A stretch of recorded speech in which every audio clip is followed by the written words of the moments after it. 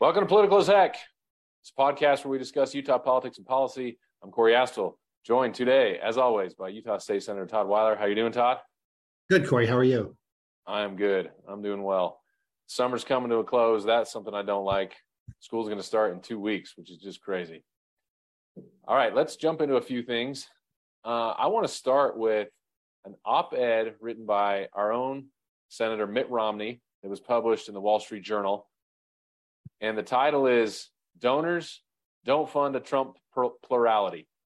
All right. And I'm not going to read the whole thing, but I want to read some passages here. He says, despite Donald Trump's apparent inevitability, a baker's dozen of Republicans are hoping to become the party's 2024 nominee for president. That is possible for any of them if the field narrows to a two-person race before Mr. Trump has the nomination sewn up. For that to happen, Republican mega donors and influencers, large and small, are going to have to do something they didn't do in 2016. Get candidates they support to agree to withdraw if and when their paths to the nomination are effectively closed. That decision day should be no later than, say, February 26th, the Monday following the contests in Iowa, New Hampshire, Nevada, South Carolina. I'm going to skip down a little bit. Left to their own inclinations, expect several of the contenders to stay in the race for a long time. They will split the non-Trump vote, giving him the prize. A plurality is all that is needed for winner-take-all primaries. Donors who are backing someone with a slim chance of winning should seek a commitment from the candidate to drop out and endorse the person with the best chance of defeating Mr. Trump by February 26th. Donors may think that party leaders can narrow the field.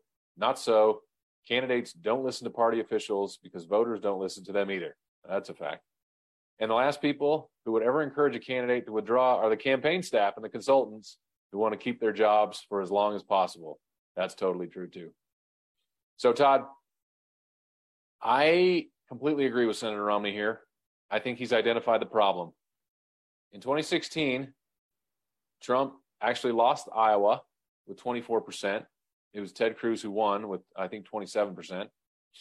But Trump went on to win New Hampshire and South Carolina with only 32%. That's it. So less than a third of GOP voters chose him in the early states, but it was enough to build momentum in our system, and that's basically how it works. And so later he was able to score 40 to 45% in a few Super Tuesday states, but there were plenty of states, including Utah, where he got completely shellacked. But the winner-take-all system makes it possible to win big in states with something much less than a majority because you get to keep all of those electoral votes. And then it makes it almost impossible for any competitor to catch up later on in the process. And so what Trump has today is a solid, let's say, 30 to 35% base of support. And that can definitely win him the early states if too many candidates split the non-Trump vote too many ways. So in other words, what we're really saying is a super majority, 65 to 70% of the voters in a state may want someone other than former President Trump, but Trump can still win because he has a plurality, and then he gets to take all of the electoral votes from that state. Now, that's not exactly how it happens in the early states, but it's basically how it happens later.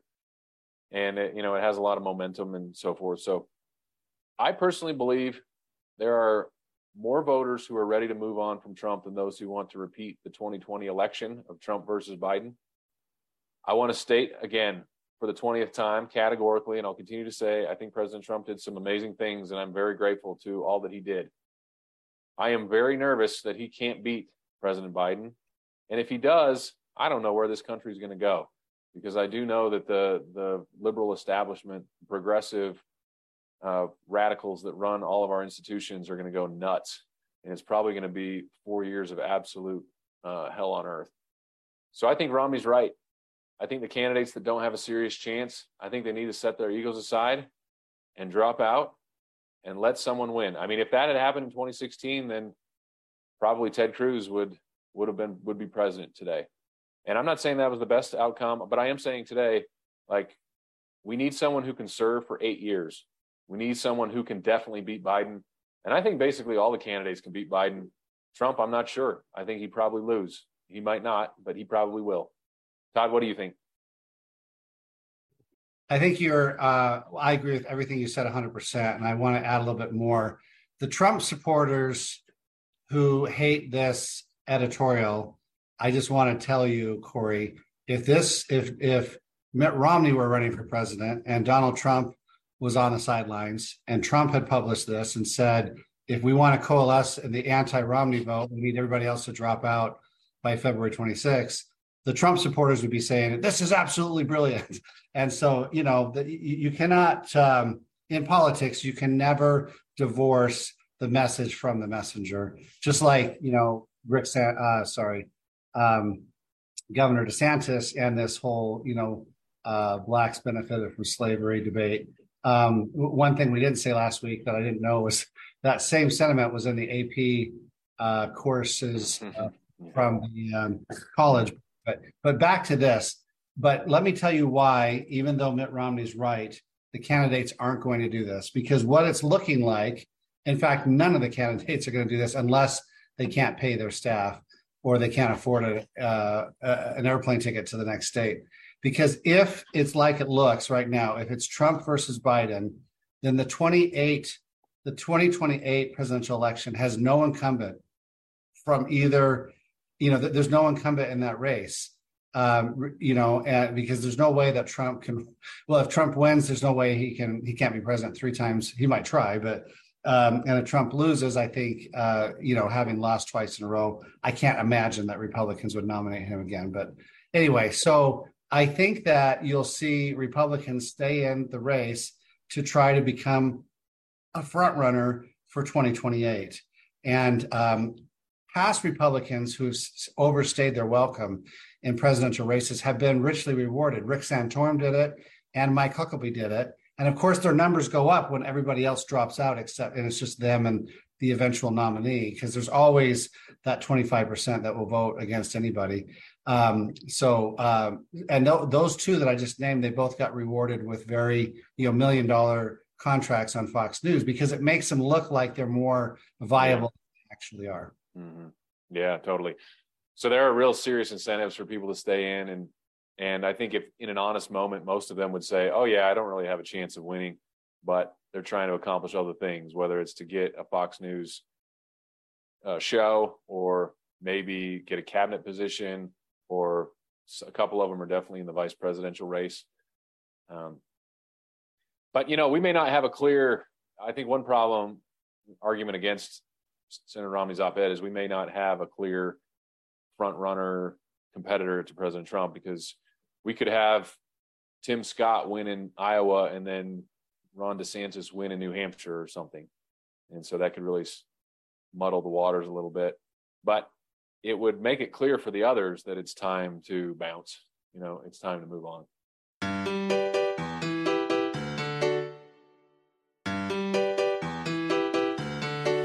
So Todd, you've been involved in some legislative interim meetings. Why don't you tell us about what's going on? Well, thanks for asking. So remember, and I've mentioned this before, on the third Wednesday of almost every month between May and November, the legislature is in session. When there is a special session, we've already had 2 this year, they almost always schedule it on top of the standard interim meetings, because everyone's already there and it doesn't really cost anything more to have a special session on interim day. And we have about 8 interim subcommittees, and those are everything from business and labor, like I'm on, judiciary and law enforcement, which I'm also on. I'm on judiciary. They split up judiciary and law enforcement. There's political subdivisions, there's natural resources, there's revenue and taxation, and there's government operations. And a lot of these, kind of deal with mundane and boring topics.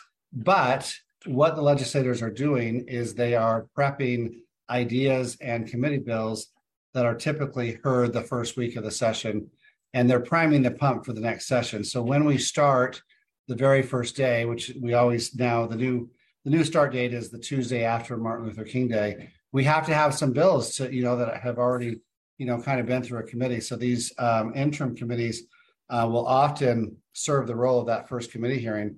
And so on the very first day of the session, we will also often be voting on a bill out of the Senate or out of the House, and then it'll get a second committee meeting in the other body. So Some of the issues that we've been talking about this year, some of them have made the newspapers. Road rage is on an agenda for August, and I've kind of taken a leadership role in trying to address that. The media, again, I've said this on some of my interviews. I want to know if this is just like Shark Week, because Shark Week, we all hear about shark attacks and everybody gets terrified. It's like seeing Jaws all over again. And is the media just kind of making a sensation about a few high-profile incidents? And tragically, we had 2 innocent people killed, within the last month. Or do our statistics show that road rage incidents are going up? I'm convinced that they probably are going up, but I'm not sure if we properly are tracking those, because it might just be somebody might be cited with disorderly conduct or improper lane change if they're cutting people off. So I'm not sure that we're actually tracking road rage. Another another interim bill that's or discussion that's gotten a lot of media attention is down in your area.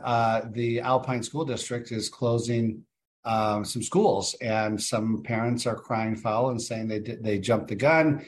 They didn't follow the timeline in state law. And so the Administrative Rules Committee has been, looking into that, and I wouldn't be surprised if there's some legislation on that. Oftentimes, the interim committees are getting reports from prior bills to make sure that they're being implemented, or they're getting reports from different agencies that report to those committees. And so I think those are 2 issues that you'll see in the upcoming session. That's good to know. So we do have plenty of listeners from the Alpine School District. So what would the legislation do exactly? Or we don't know. That's why you're studying it. Yeah, we don't know, but it may have a penalty if that timeline's not followed. And by the way, the Salt Lake School District is now in the process. They've just announced that they're looking at closing some schools. And I'll tell you, school closures are hard. I mean, nobody wants the school that kids went to, and nobody wants the schools that they graduated from to close. But sometimes, they have to close. And Corey, this is the tip of the iceberg. And you're going to be shocked when I tell you this. Despite the explosive growth that our state has, our student population is going to go down, or at least remain flat for at least the next 5 or 6 years. When I first joined the legislature, so every year, if you think about it, you have the seniors graduate and you have a new class of kindergartners, right? The first 10 years I was in the legislature, we had on the average between 10 and 13,000 more students each school year than we had the previous school year. So that's accounting for all of that. And this last year it was almost flat. I think we were like plus 1 or 2 or 3,000. And the projection for the next 5 years is it's going to be basically flat, if not declining. So it's been declining in the Salt Lake City School District for years. And they've been kind of just shuffling papers around, and they didn't close any schools. And finally, there was a legislative audit, and they said, look, you're wasting taxpayer money by leaving these schools open. And I find that interesting because now the Salt Lake City School District, they're blaming the legislature, saying, well, we don't want us to close these schools, but the legislative audit said that we had to, which is an interesting strategy for them to just pass the buck, when in reality, they should have been closing schools really over the past 15 years. Yeah. But the reality is, Corey, and I don't know if you're seeing this in your circle of friends, but my parents had 6 kids. My wife's parents had 6 kids. My wife and I had 4 kids. And I wouldn't be surprised if some of our children have 2 or 3 kids. That is happening all over the state. And as a result, even though our population is growing, our student population is not really keeping up. And that's happening across the nation, especially because a lot of 20 and 30-year-olds aren't getting married, and they're not planning on getting married. That's going to dramatically affect our nation in terms of our economy and people to fill jobs. And right now we see this big push against illegal immigration. 30 or 40 years ago, we may be begging people to come here just to take jobs if this trend continues. I'm not good at predicting the future. Well, around the world, a lot of almost every country is shrinking, and China is going to drop by a third over the next 50 years, which is just really pretty dramatically crazy if you think about it. But so that is an interesting factoid that I didn't really know about Utah. I think also what we're dealing with in Alpine School District in particular is areas where the kids are grown and gone, and then areas of growth like where I live, where there's younger families and newlywed and nearly dead. That's what they call that. So. Yeah, and I mean, I know Japan, Salt Lake County's in that problem too. Japan as a country is losing between 500 and 800,000 people every year. Their population is shrinking every year. It's been happening for a while. It's going to continue because of that Asian culture and that Asian lifestyle. So I don't know. I don't know. I mean, housing, if you want a cheap apartment, move to Japan because they can't, they don't need new housing like we do here. Maybe they can box up and ship it here. I don't know. They also don't let immigrants in. Basically, if you're not Japanese, you don't get to come.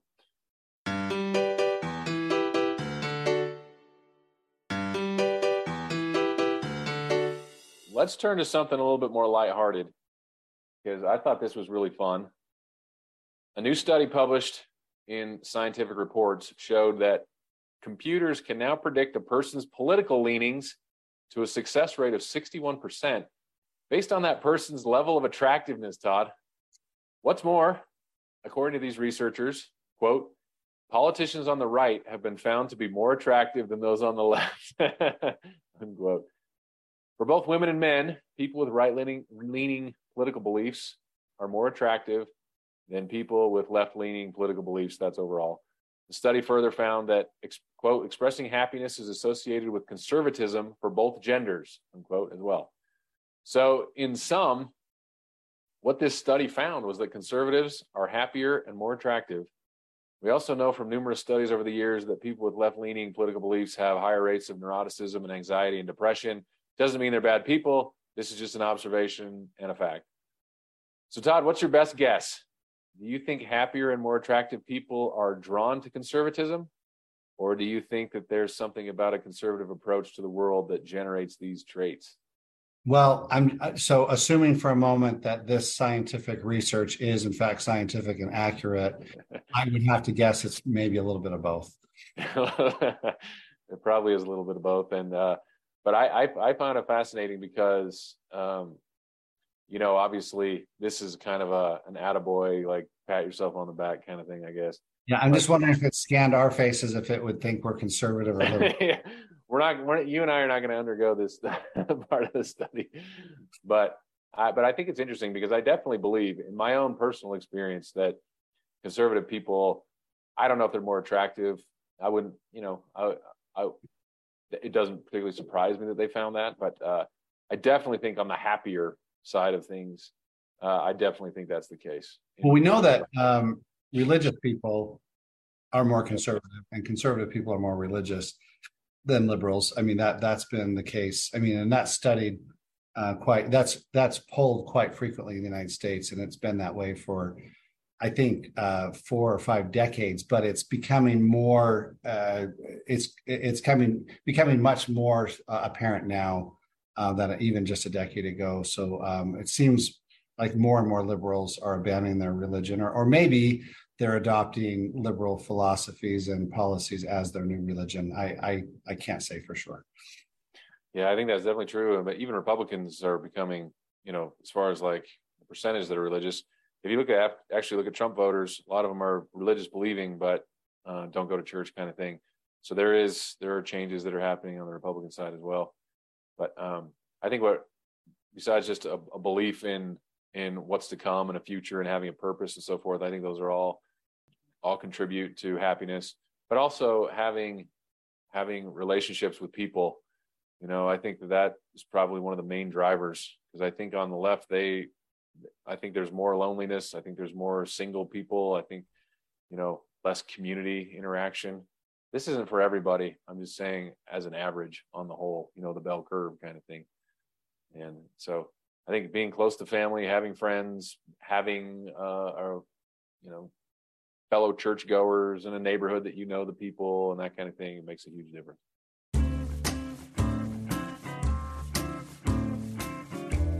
For our last thing, I kind of debated doing this, but I just felt like we had to. There was a completely insane op-ed that was published in the Salt Lake Tribune, written by the Women's Democratic Club of Utah. Now, I'm not familiar with them, and maybe you're totally familiar with them, and they're your friends and everything. And I apologize, Todd, but this op-ed was completely insane, and to me, it really underscored how Democrats have changed in Utah from being kind of conservative, like left-leaning Mormons, to just completely wild-eyed far-left progressives. So they started out by saying each SCOTUS decision.